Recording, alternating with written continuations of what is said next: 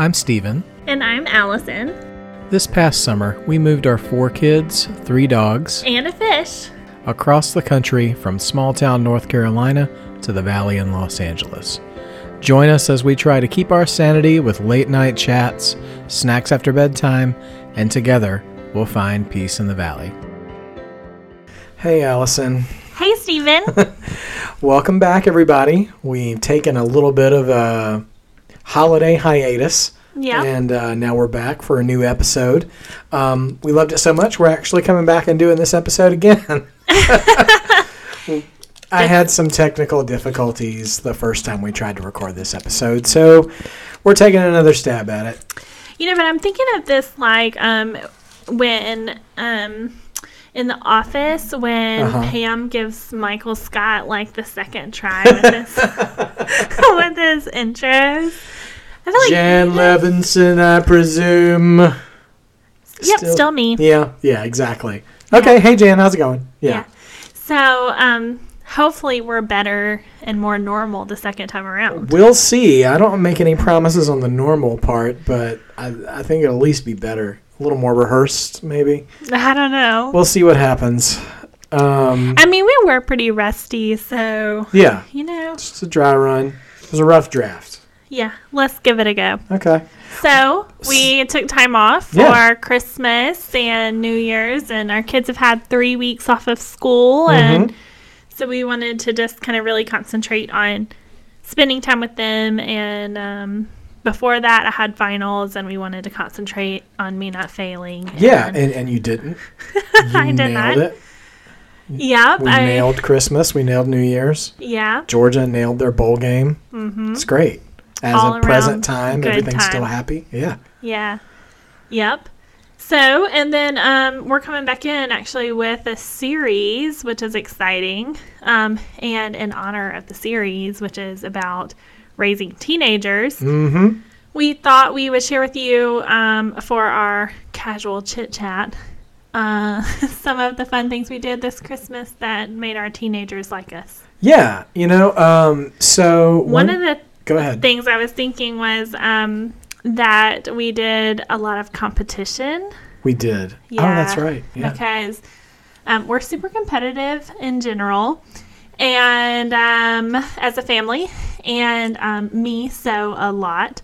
And so anyway, so it was fun. And actually, when we moved to LA, we moved to the same town as my older sister, so we get to live with her. Like getting to share and all that fun stuff with us now too, and so we included her and her boyfriend into all of our holiday shenanigans. Yeah. So we had like cookie decorating. We had a gingerbread house decorating competition that we made people vote on. It was very intense. And who won that one? The gingerbread competition. Yeah. Oh gosh, you know, so long ago. I don't know that Allison won. Yeah, and then Steven had the great idea for us to do a board game tournament for a New Year's Eve night. Let me give the official title for the rare few who will probably appreciate my references. The All Valley New Year's Eve board game tournament. I messed up my own title. I was so focused on All Valley because it's a Karate Kid reference. But anyway, yeah. Anyway, and who was it that won that one? I don't know. See, I didn't make it past the first round, so I kind of stopped paying attention. Oh, yeah. It was also Allison. But she's not competitive, you guys. Don't worry about it. No more so than anybody else in the house. No. No, I'm just kidding. I know what's going to be on your superlative next year. Most likely to be obnoxious about winning. So, spoiler alert. Yeah. No. So the biggest and most fun thing that we did this year was that we decided to make our matching Christmas Jammy adventure into a superlative nomination. Yeah, and so we were saying before, like, we have just learned coming out here that, like, the idea of superlatives apparently wasn't pervasive in everybody's high school experience. Yeah. I was sharing this with a group of ladies, and we were talking about, like, what are some holiday traditions you're doing or whatever with your family. And I was talking about this thing that we were starting. And after I got done, like, telling a whole story, someone sweetly was like, what is a superlative? It's like, oh, gosh. Okay, well, everything I've just said for the past 10 minutes didn't make any sense, but thank you. What is a palette? In case you don't know, before I get into the story this time, I'm going to explain what a superlative is. Back in, like, when Steven and I were in high school, and in our small town high schools, they would vote on, like, superlatives, and so it would be things like most likely to succeed or best car. They're like student voted end of the year awards kind of. It would usually be like a guy and a girl, and you'd go in the yearbook for it. Yeah. Did you get a superlative when you were in high school? So I had a graduating class of 20 people. Ooh, my school was so small. Yeah. And I did not get one superlative. There were only 10 boys in the class. And I did not get a superlative. So, you know. I was trying to think of what superlative I got in order to share it on here. And I did get a superlative. And I remember my male counterpart. And I remember when we went to go take the pictures for it. But I don't actually remember what it was. It was something super cheesy and overly ambitious. Like, most likely to change the world. Yes, I actually think it was something like that. And, like, okay. No, probably not. You know what? You've changed a lot of worlds, though, babe. I mean, I've changed mine. Diapers. I've changed, but yeah, no, I don't know that I've changed the world. But anyway, so I did get one, and we took our pictures at Indian Springs State Park. Hey. And big time. Jason Hodges was my male counterpart to whatever this was. Hope you're out there changing the world, Jason. Yeah, I'm sure he is. Anywho. Yeah, but okay, superlative. So we thought it would be fun to get our kids, like, engaged with the whole matching pajama thing. And you wanted to make it fun so they would be into it. Yeah. Yeah, I mean, because we're kind of past the cute phase, of, like, cutesy pajamas. So, like, before we've done, like, Marvel superhero, like, I had T-shirts ordered from this place called Passive Juice Motel that does, like, random weird pop culture shirts. And so we had these ones that were, like, that was to get me into the matching pajamas. Yeah, exactly. Thing. Yeah. It was supposed to look like the cover of The Giving Tree, but The Giving Tree was Groot, and then he was giving an apple to Rocket Raccoon, yeah. Characters from Guardians of the Galaxy. Yeah, and it was green and red, but for Christmas, but super cute, and got everybody still feeling like they were cool. Oh yeah, I loved it. Yeah. So, in the name of being cool, I was trying to come up with something for this year, and decided on superlatives. So we had a night where we voted, and, like, we had different possible superlatives, like, written out on Solo cups, and then I, like, lined them on the table and gave everybody, like, a stack of Post-it notes where they could write down names and stick them in the cups. And we all voted on the categories, which person in the family we thought resembled that superlative the most. Yeah, so it was super fun. So, sorry. I was just going to say, while you're collecting your thoughts, a note on matching pajamas too, from the husband and father role of the family. I know there's some hot takes or some sort of, like, manliness card involved in whether or not you're into that or not. Don't take yourself so serious.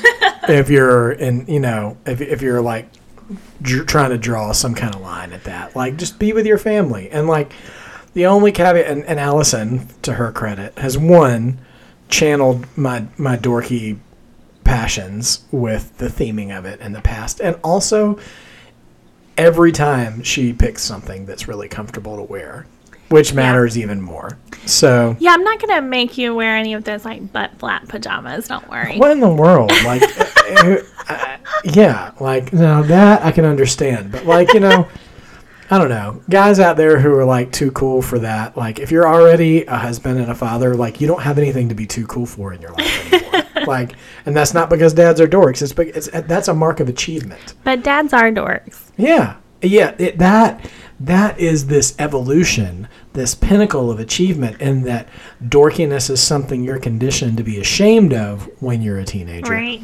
But you get to embrace that power as a father because you learn how to utilize that dorkiness to, one, embrace who you are as a dork, and also revel in the potential cringing of your teenage children. Yeah, sure. Don't use it as a weapon, but if it happens, take it as a blessing when the moments come. But yeah. So matching Christmas jammies give me warm, fuzzy feelings. So, you know, we're going to do that thing. And so we did the superlatives this year, and our youngest was voted most likely to change his Christmas list the week of Christmas. And that is him. Oh, my gosh. I think he did that. Didn't he try to do that this year? Yeah. Yeah, and then he was like, he said actually when he was saying the thing, and now I don't even remember what it was, he was like, I think it's the week before Christmas. I was like, no, it's not. We've already given you the shirt, so. But he tends to make a list early. It's very long, and it's very exciting. And you're like, okay, are you sure about all these things? And yes, and it's usually longer than everyone else's, and so you're trying to narrow it down, and you pick what you think is going to be the most exciting off of that. That kid would have been a handful if he had been raised in the Sears catalog generation. Oh, yeah. We would have run out of ink. Right. From circling things.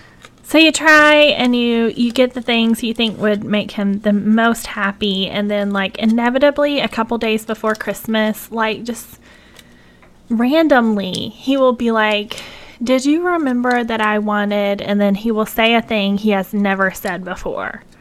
And you're like, what? And he was like, yeah, it's the thing I want most at Christmas. This year, I think it was actually roller skates. And he had not put that on a list. It was never mentioned. And all the times where I would repeat back, so your favorite thing or the thing you want most for Christmas is, and then the week of Christmas, he was like, the thing I want most is roller skates. And I was what? You have not said roller skates any other time. And he was like, well, I thought you knew that. I was like, what? Because I was like, see, you're living out your shirt. And he was like, no, I'm not changing my list. I thought you knew that. Oh, my gosh. Yeah. Anyway, so he tends to do that. And then he's like, you know, this is the one and only thing that would really make my Christmas. And without it, nothing else matters. So then you're trying to scramble. Even Santa checks his list twice. I mean, come on, man. Like, be sitting there trying to change that stuff. Anyway, it's a lot of pressure. Youngest most likely to change their list the week of Christmas. Yeah. I guess we can move upwards in the age brackets. So the next is lovingly known on the podcast as Parsley, but since the house is actually empty of kids right now, which is exciting, yeah. Rosemary was voted most likely to shake all the Christmas presents. She just texted me. I'm just kidding. No, she didn't. She didn't. But that could have happened. Yeah, most likely to shake all the Christmas presents, and she did do that thing. She did. The anticipation of getting gifts is just, I mean, she just wants to explode. Yeah, she does. She really is like Buddy the Elf when he finds out Santa is coming. Yeah. Like that level of excitement. She really can be. She does like the Fred Flintstone feat when she's standing in front of the Christmas tree. Yes. She's just so excited. She can't stand it. Which is ironic because the second category she got the most votes for, which is also equally true, is most likely to wake up last. Yeah. Because it's like when she's awake, she is so excited. But the girl loves to sleep. And I do too, so I understand that. But you know what? Almost securing that nomination, she took that so personally that she like forced herself to wake up first. She did. Morning. This was her first time, other than when she was an only child, that she woke up first on Christmas. Yeah. But anyway, so and if you're confused by that, because she is our middle child, go listen to some other episodes. Yeah, go listen to our adoption story episodes. Our first child. But anyway, so she is fun and loves Christmas, and she's cute. And don't buy her anything fragile. Yeah. What else is funny about her shaking all the Christmas gifts is she's a terrible guesser. That's true. You can, without worry, let her shake all the gifts. Yeah. You can let her squeeze a bag. She's not going to guess what's in it. You can wrap a book. Mm-hmm. We did. In paper to where it still looks exactly like a book. Mm-hmm. And she won't know that's what it is. Yeah. So it's a great quality for her to have. Yeah, I think it's just the excitement. She gets so excited she can't even think straight. Yeah.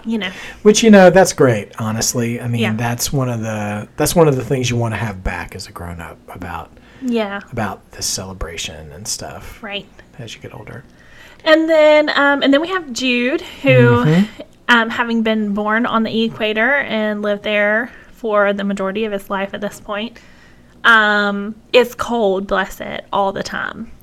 And we're in an unusually cold winter at least for LA. Yeah. So the joke in November when we voted on this was that he was going to be the one of us who still froze in Los Angeles, at Christmas. So that's what his superlative was. Most likely to still freeze in LA. Yeah. But it actually turned out that we all froze because it's been an unusually cold winter. But he was the most likely to do it. Yeah, he was. True. And then Molly was most likely to rock a Christmas sweater, and she rocked all of the Christmas sweaters. Single one. Yep. She has so many, and she's adorable in all of them, and she gets she very looks cute excited. in all of them, too. Yeah. I feel like if you gave her an invitation to an ugly Christmas sweater party, she wouldn't think that she'd be able to find an ugly one. Yeah, no, she loves them. And, she gets very excited about Christmas Spirit Week at school. She's super participatory in that. Yeah, so,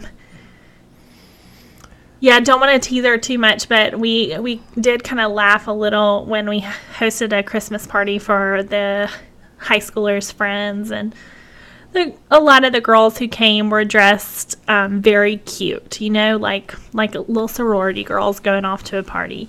Right. And Molly had elf socks that came up to her knees on top of Christmas leggings. She was in the Christmas spirit. And a Christmas sweater and Crocs, because that's Molly. And she was totally in her zone with that too. No, she loved it. She was digging it. And and I was like, yeah, that's so Molly right there. So it was great. And then I was stare all night at the lights because Christmas lights are my favorite part of Christmas, and I try not to get super Jesus jukey on everyone, but lights are so special to Christmas because I do think it's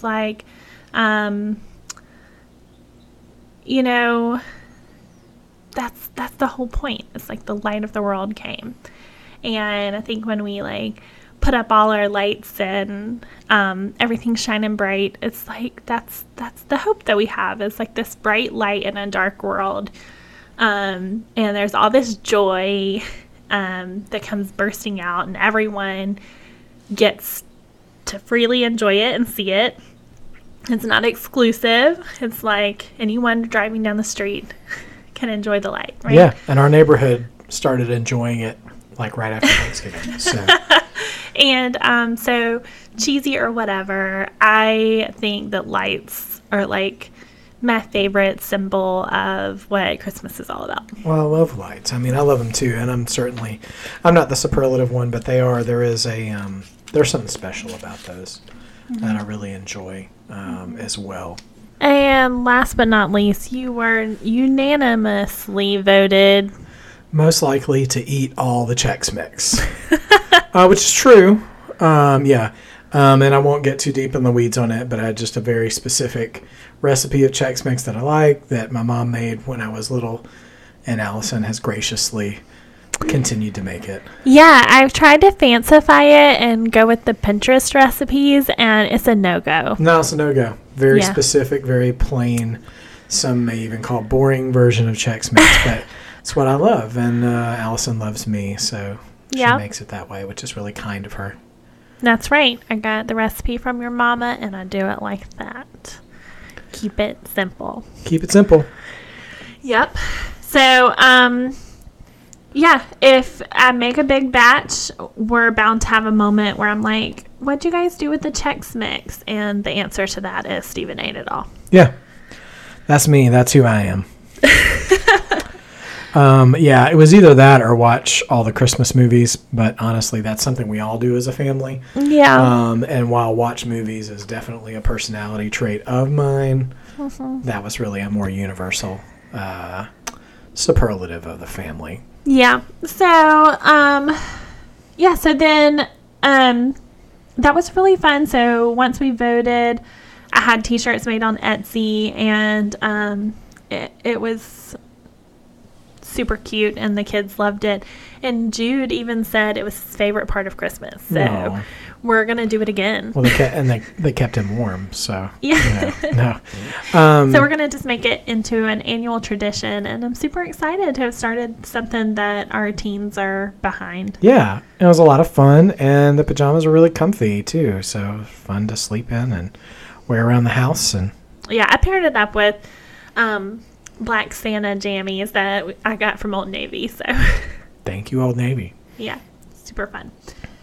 But I guess we can transition. Yeah, so kind of we were wanting to start a series on raising teens. And as Stephen and I talked about this is something I've actually wanted to write or talk about for a while. Because I want people to know that raising teens can be an absolute joy. And I actually think it's a super fun phase of parenting. That you get to start loving your kids in a really new way, where they become more like, not all the way there, but more like your friends, and less like children that you have to coach in all things. And so and they really start to come into their own, separate from being an extension of you, but really being themselves. And it's so fun, and I want people to know that. Yeah, I mean, just getting to sit by, like we're not participants, but and we'll get into the sort of spectating aspect in a few minutes, but just being able to see these kids kind of grow into their own skin and still, retain what you remember precious about them in their younger years, but see that kind of evolve in this sort of butterfly kind of metamorphosis and grow is a real privilege. And there's real joy to be found in that, rather than just the dread that, you'll hear a lot of parents say because of what our culture dictates about teenage life. Yeah, for sure. So, so I've wanted to do that for a while, but I think I've had some fear of we're not ready to do that because I have to have completed this stage of parenthood to have valuable words about it. And that's so silly because that's really so product based. Yeah. As if our children are a product that I am going to have produced, and if it comes out good, then we have something valuable to say. And if, I burnt it, then we don't put it on display. Right. Nailed it. So, but they're not a cake, and so there's no end result. There's no nailed it or failed it. It's a journey we're on together, and there's stuff to say about it right now while we're in it. Reporting live. Yeah. So without further ado, we're going to get into a series we're just calling Raising Teens, and we're going to start our snack of leftover Christmas candy. Yes. And begin our real episode time now. Yeah, a lot of chocolate and mint themed chocolate. I will give a quick shout out to, I think my favorite, and in terms of I'm sorry, I'm delaying our actual conversation real quick again. But out of all the little sort of knick-knacky Christmas candy that we had this year, my favorite one that Allison got for me, I'm a big, no pun intended, I'm a big nut for Reese's peanut butter cups and stuff, and in all their forms. And Allison got me some Reese's miniatures that have they're like a peanut brittle flavor, I guess. Mm-hmm. So they're like a white chocolate on the outside, which is not always my favorite for the Reese's cups, but there's like little chunks of nut in there too, and it just works so well, and it's a great flavor. I really enjoyed it, so thank you for getting that for me. Yeah. I ate the last one tonight, so just another time. Yeah, I know, but enjoyed. Okay, so teenagers. Okay, yeah, so teenagers. So we have several things that we have planned to talk about, but tonight we're going to begin with just kind of some overarching parent philosophies that guide our parenting, really of everyone, but really kind of focusing in on how that, tweaking those, I guess, to narrow in our focus on our teens. Yeah. So if you don't know, we currently have a 14, 16, and 17-year-old. Mm-hmm. And they are all just super different personalities. That they are. Across the spectrum. So I think we're getting a very well-rounded view of the teen years. A real sampler plate. Yeah. And so, anyway, so we're going to dig in. All right, let's do this. Yeah. So one of the first things I think that comes to mind when we think about this is what Stephen was saying already. It's like kind of society dictates this like dread around the teenage years. That's really unwarranted. Mm-hmm. And I think that we just have heard that so much, like, teenagers are the worst. They're so difficult. I dread my cute little baby becoming that. And there's a whole false narrative that the teenage years are destined for rebellion. Yeah. And I won't say that your kids aren't gonna like test all the boundaries, because of course they do, but so do your toddlers. Right. Yeah. I mean, that's just a part of life, not just teenage life. So I'm definitely not saying that. But I am saying that I don't think the idea that the teenage years are destined for malicious rebellion is a given, and I don't think that narrative comes from God. Yeah. It's not a biblical or God-given narrative. I don't mean to like step on where we're going here, but like, you know, I know we'll get into this in a second, but like, this is the beginning of a time of autonomy, you know, for kids. And so like, I wonder too, if sometimes it gets the bad rap that it does, because we collectively as parents we can't just like tell a toddler, it's not like with a toddler where you like, don't do that. You know, you have to be subject under my authority. We're starting to loosen the reins on their independence, which means we have to, in some sense, you know, give a little bit. Yeah. Yeah, like I don't know that rebellion is a natural part of the teen years, but I do know seeking out independence and identity formation are a natural part of that. Yeah. And I think if, as parents, we fail to let go and let our kids naturally go through those phases of development, that becomes or necessitates even rebellion. Yeah.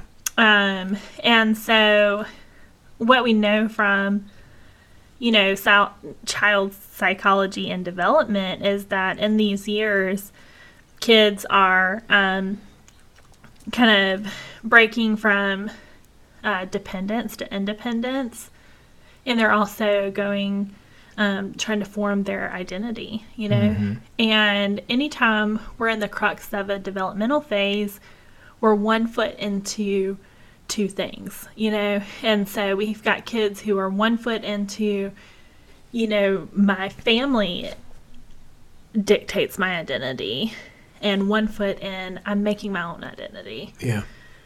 And that's still true even for our believing teenagers whose identity is in Christ, is that they have one foot in, I'm defining that by how my parents have told me, and the other foot in, I'm learning for myself, what does that mean? And I'm learning to define for myself what it means to be hidden in Christ. There's even external environmental identity pressures coming too, through education or specialization and things in life. Right. And then the aspect of that independence versus dependence is a huge aspect of development here. And so we see kids getting to that age where they're ready for some level of independence. Then their brain's not fully ready to make independent decisions well, and so there's a real tug at both ends. Yeah. And there's society expectations at both ends. Like, hey, mature, be grown up, and then also still do everything your parents tell you to do, and it's like this back and forth that's really hard, but kids are needing to test the waters of their independence because they're nearing the age of being, flying the nest here. Yeah. And they've got to start testing out that independence. And so we see kids trying to test out these things, test out different versions of their identity. Mm-hmm. We can all look back and laugh at our own attempts at trying out different versions of our identity. Yeah. The chain wallet didn't stick with me for very long. It's an awkward time. Yeah. But it is normal. It's a normal part of our development, and it's also a tough part of our development. Yeah. And so I think, though, what can happen is that we, as parents, can fall into the trap of linking our identity to our children. Mm. And so we can't see them as autonomous beings with their own goals and their own identity and their own plans for independence. And we're not ready for it. I'm literally not ready for it. But, and we just hold on too tight to the point that our kids have to push hard against us. Yeah. And so I think one of our goals is to hold loosely enough that our kids don't have to push that hard. Yeah. And that's a scary thing to do, because, the things I think, I think this is a safe assumption, are conditioned to hold tightly the things that we value, and what more highly thing can you value than the people you love? Particularly your children, and who you've spent so much of their life being responsible for and protecting and teaching, and as those times come where it's time to let go a little bit, it's not easy. It's not easy for them, and it's not easy for parents either. But it is necessary mm-hmm. in order for them to thrive. Mm-hmm. Yeah. Yeah. So, as we kind of think about that idea of development and all those things, one of the kind of teaching tools, I guess, that got us to this place in our philosophy was a parenting class that we took from our old pastor at the church we went to in North Carolina, Open Door. Pastor Dwayne was teaching a parenting class, and one of the things that he was talking about was like the idea of how we're moving through parenting phases, like gradually giving up control. Yeah. And so like realizing what kind of, in sports metaphors, like what type of coach our kids need. Yeah. And I'm not going to remember because it's been years exactly all the sports analogies that he gave, but I think I can get to the heart of what he was teaching with my base remembrance of it. Yeah, you got this. And so, he was explaining, like, in the early years of our parenting, we're like the T-ball coach who's out there with the little kids and, you have to like put the ball on the tee, and then you have to put your hands around their little hands, and you help them swing the bat, and then they run the wrong direction, and you have to coax them over to first base, you know, and it's like a whole thing. And you're you like, have to be snack dad, yeah, snack and mom. You're basically doing, you're playing the game for them, you know. Like, they're just along. You know, and that is how parenting begins, you know, like your kids know nothing about life, and you are having to literally help them with every aspect of it. And they may not even be able to possess the wherewithal to have any appreciation for what you're doing. Right. And you can't tell them what to do. You have to like do it with them. Yeah. You know? And a lot of the early phases of parenting are like that. Yeah. You know? And then you're a base coach, you know, and you're out there on the field with them, and you're very interactive, but you're now instructing more than like actually putting your hands on their hands, you know. Right.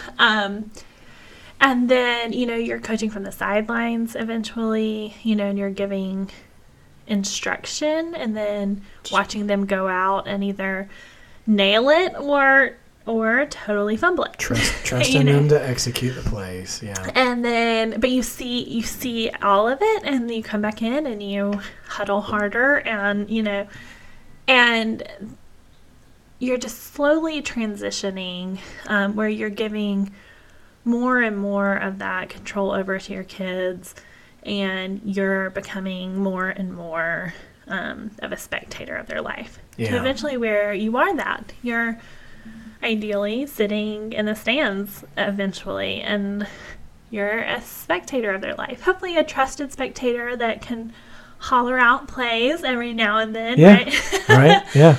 When they need an extra little tip. But you are a spectator of someone else's life. Yeah. And that's the goal. The goal isn't to always be their coach. And so as we think about that, we realize that, you know, you can't go from the T-ball coach to a spectator. No, it's a journey. Right. And so what we've learned and what we're learning with our teenagers is that they really need us to be transitioning. And so we've got to have more and more of that sideline coaching where we're letting them go out and make the plays all by themselves. And we're just letting them come back and we hash it out together. And so that transition has been a marker of our parenting all along. And now we're definitely in that phase where we're doing a lot more hands-off stuff. And I mean, it's not without its obstacles. I mean, you know, sometimes we have discussions with kids around the dinner table, and, you know, one of our kids will tell me something that happened at school, and I'm like, you know what? I'm going to email your teacher about that. And, you know, and Allison has to be like my get back coach, you know, the kinds that like grab the guy by the belt and pull him back onto the sidelines. If you're a Georgia fan, you know the guy. You know exactly who that is if you're a Georgia fan, for sure. You've seen that guy many a time. But, you know, so, I mean, yeah, it's imperfect, but like it is like Allison said, it's a journey into that. Yeah. And it's definitely space. We're not totally hands off. I mean, no. You know. Coaches aren't totally hands off, no. You know, but don't get us wrong. We still like confiscate cell phones and right. But we're definitely leaning that way. And I think, you know, one of the things we were talking about is like, just kind of an example of that for us has been like the choice that our family made to send our kids to public school. And we did some years of homeschooling, and then we ended up praying and deciding that public school is the right choice for our kids. It's definitely not the right choice for every family, and we're not saying that. Yeah. But just as an explanation of kind of how this philosophy fleshes out for us is like this thinking that our kids are going to be living in the world with all sorts of people. We want them to know and love all sorts of people. And knowing and loving all sorts of people means you're going to have all kinds of exposures beyond just the things that Stephen and I would choose to like disciple and teach our kids. Yeah, and there's no better time for them to be exposed to those kind of things than a time where they're still living with us and we can actually talk to them about it.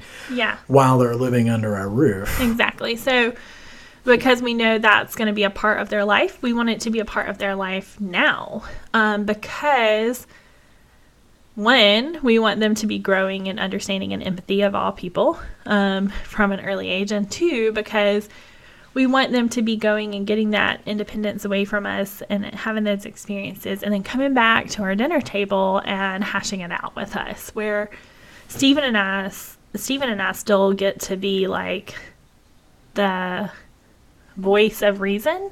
Yeah. And kind of the coach of understanding how to process all of these things. Mm-hmm. And so we're hoping that because we're talking through all of those things now, that it won't be like one day they launch out of here and are suddenly exposed to 1,000 things they never were exposed to and don't have parents to come back to the dinner table to. Right. Because they're living on their own at that point. And I mean, too, like, I mean, if I can go back a little bit, I'm not speaking ill of my parents at all, but like, I mean, I think they made some different choices they thought was best for me and my brothers, and how they raised us. But, I think at times, based on some of the schooling that I did and things like that I experienced some culture shocks, I guess, later in life than I would have if we'd made other choices. And, I had a role in some of those decisions as well, not to say that all on them.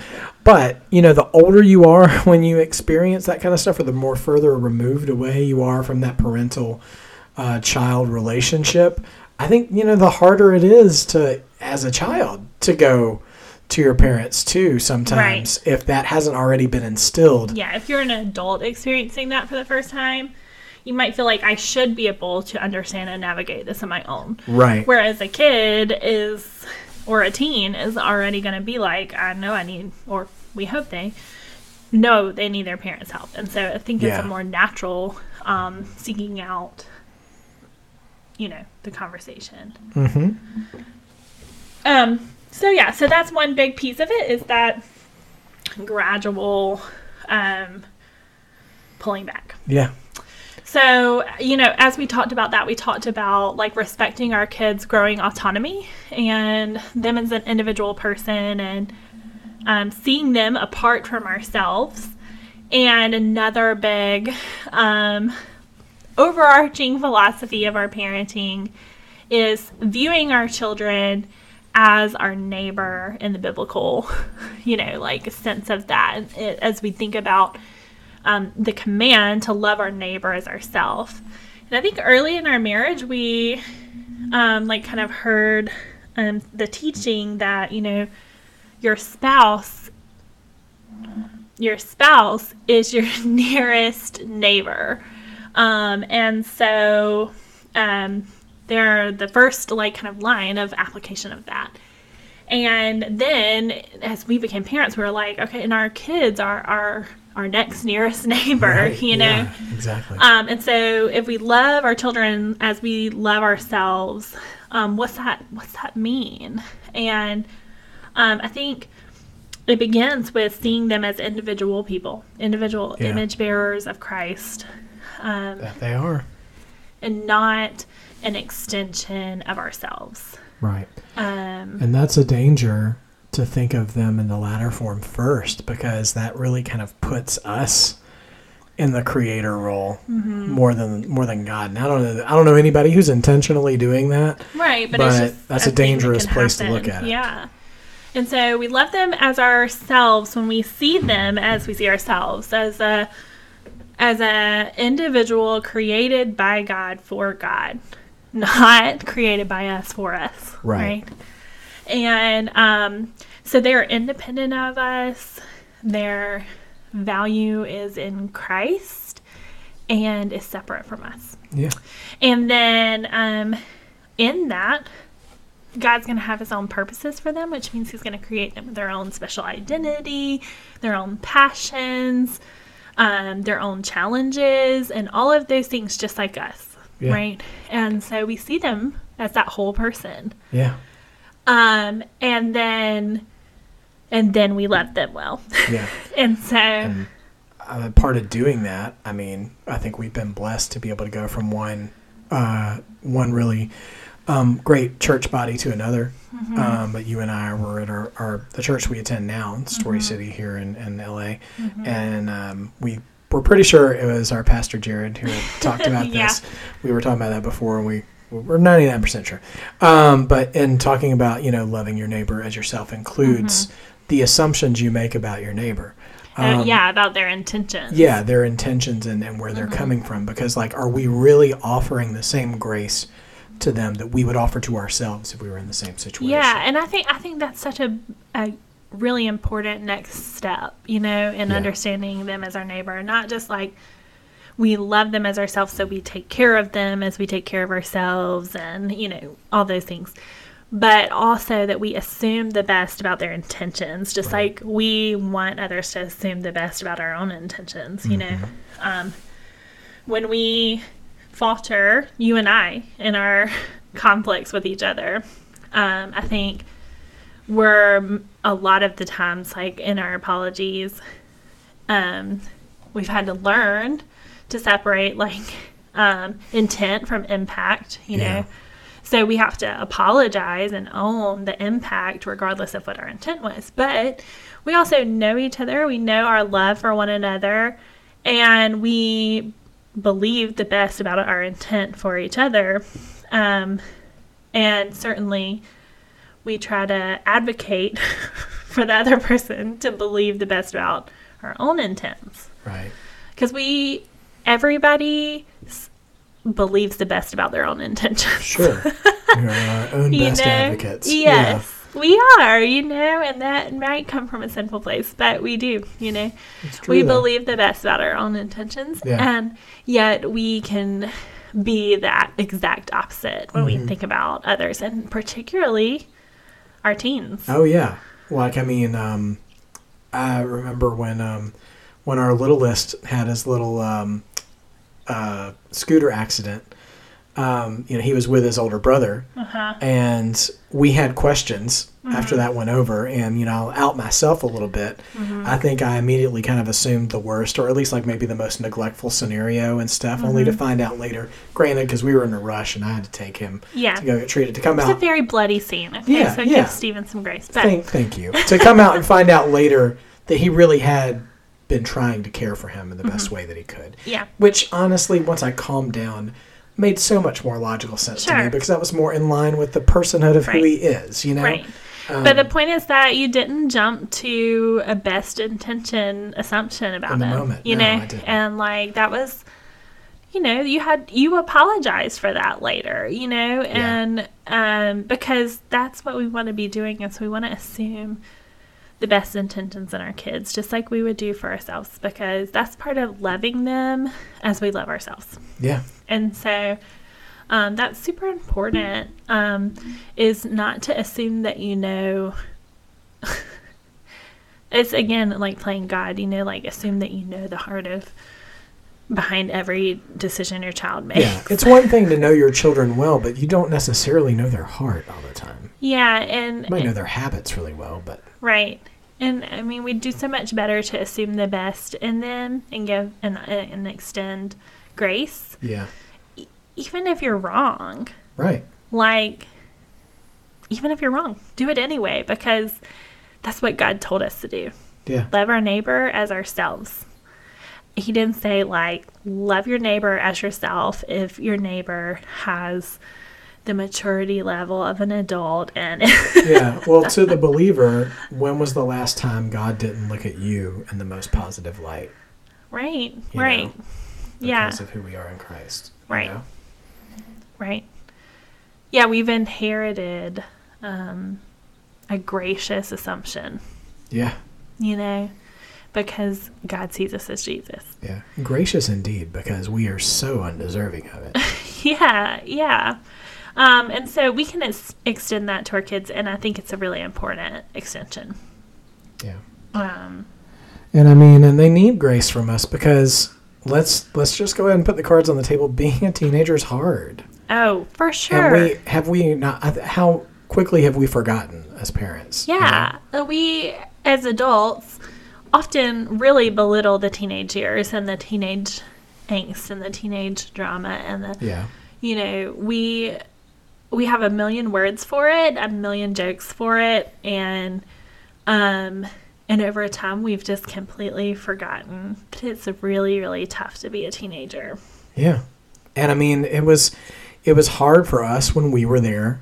Mm-hmm. And I don't know if I would say it's harder now, but it certainly is a different kind of hard in some places that we don't really know anything about firsthand, because of how the world is now compared to how it was then. Yeah. And I think what's important to remember, going all the way back to the coaching metaphors and stuff, we as parents, we had to grow and get comfortable in our skin and get familiar with the roles that we were in to be any good at them, Mm-hmm. And when I was a teenager, I can look back at the stuff that I dealt with as a teenager, and sometimes I still remember things that made me really anxious. And why did I just talk to that person? Yeah. Instead of creating all these scenarios in my head and everything. But I was dealing with teenage problems with a teenage mind and a teenage maturity. A teenage level of experience. Yeah, and teenage experience, which wasn't much. Right. So, there's got to be some grace for that. Mm-hmm. Because when I have teenage experience and a teenage mind and teenage ability, a teenage problem can feel really big. It is really big. It is really big, yeah. Yeah. So, I think even at the most basic levels, we think about the fact that, hormones are changing. And that is a punchline to a joke, but it's not a joke. It's science. Your hormones really can mess you up. Yeah. Your body chemistry being changing out of whack, that will affect a human body. Yeah. and mind. So... I think sometimes there's stuff our kids are experiencing that they really and truly can't control. Yeah. And we have tried to help our kids realize that, because as much as we can be quick to, as adults, we can be quick to be mad at teens for the way that they act or whatever when they're out of control. Our teens can beat themselves up over that stuff too. Because it's not like they particularly understand what's going on. Right. And they're like, man, I messed up. I don't know why I got so upset. I don't know why. They can't even explain the whys of stuff because it's beyond their body control, Yeah. And so we've tried to help our kids just label that okay, you know what? You're feeling really upset and you don't even know why, right? You don't know why. Yeah. And that really stinks, is so hard to feel out of control of your emotions. Yeah. And, kids are dealing with so much more, I think, external pressure than we did at our ages. There was an element of it maybe when we were teenagers, but this constant pressure to have your life figured out before you even know how to do life in the first place. Right. Yeah, I think these high stakes decisions keep getting pushed on younger and younger teens. Yeah. You're expected to narrow your extracurricular focus. If you're a sports kid, you got to have one sport now. Yeah. If you are a smart kid, you need to already know what career you're going to choose. Right. And you're going to go to that magnet high school and you're going to, and it's wow, man, kids are not prepared for that. No. And I know adults who aren't prepared for that. You jokingly, or not really, but, jokingly said it's science about the hormones, but it's science about the way our brains have developed. Yeah. your brain is not fully developed as a teenager. Mm-hmm. So it's so absurd to be putting pressure on teenagers to make a decision for the rest of their life as a teenager. And not just that sort of conscious, intentional pressure, but like this unconscious pressure too. I'm curious how aware this generation, this technological generation of teenagers would be aware of it, how much under their microscope they've been their whole life. Mm-hmm. So I am old enough that I was in high school before the major proliferation of cell phones and stuff, and social media and stuff. Like, that was just starting to become a thing right as I was leaving high school. Mm-hmm. And I read a Twitter thread the other day where somebody was like, hey, old people, like me. And they're like, what do you miss the most about pre-cell phone times? And I reluctantly started reading the comments because it never ends well on Twitter. But one common thread I noticed was people sort of mourning the ability to be invisible for a little while, like of their choosing. Yeah. Like the implicit trust of a disconnect of communication, like whether it's telling their parents they were going to go to a friend's house and like nobody thought that was sketchy. Yeah. Or nobody tracked you when you drove there or whatever. Right. Or even parlaying that into their careers now of like, I'm at a place now where I have to answer emails during the holidays if I get a text from my boss or something like that, and I'm expected to reply. These kinds of things, and like that microscope, constant surveillance kind of pressure. I don't know if, since those kids really haven't lived without that world, right? If they even know that it's there or that there's an alternative. Well, I know. I think about like our kids and how used to you could escape the pressures of like being cool, right? Like at the end of your like school day or whatever, or at the end of your practice, you go home and you just be you for a little while in your house. But now there's like the communication with your friends, it never ends. Yeah. There is a constant plethora of text coming in, and like Molly, I think, is in like 5,000 group chats. Oh, gosh. I honestly have no idea how she keeps up with it. Me either. And she's in a million group chats. So it's not only is she talking one-on-one with a friend, but it's like she's talking where so many people can see it at all times, And so it's you're never really getting a break from having to be on your game, And I mean, obviously we can hope for our kids to make like genuine friendships where their friends appreciate them for who they are and they can feel relaxed with them, but there's still a certain amount of pressure to just the never-ending communication and observation that has come along with technology. So give them some grace. Yeah, consider this a hard season. Yeah. And just like we talked about in the episode where we talked about loving people through hard seasons, the teenage years, they are a hard season. And so our kids need extra measures of grace. Yeah. And just because it's going to be hard doesn't mean it has to be full of dread, though. Yeah, yeah. No, I mean... hard things can be rewarding. Yes. And, like my therapist even was talking to me recently about like the idea that God, in his love for us as his children, is constantly like testing us, right? And that is going to feel uncomfortable. But he's testing us because he is constantly making us new. He's growing us. Yeah. He's making us into something more beautiful, more like Jesus. And so our kids, they're going through a big, tough test and a big, tough transition.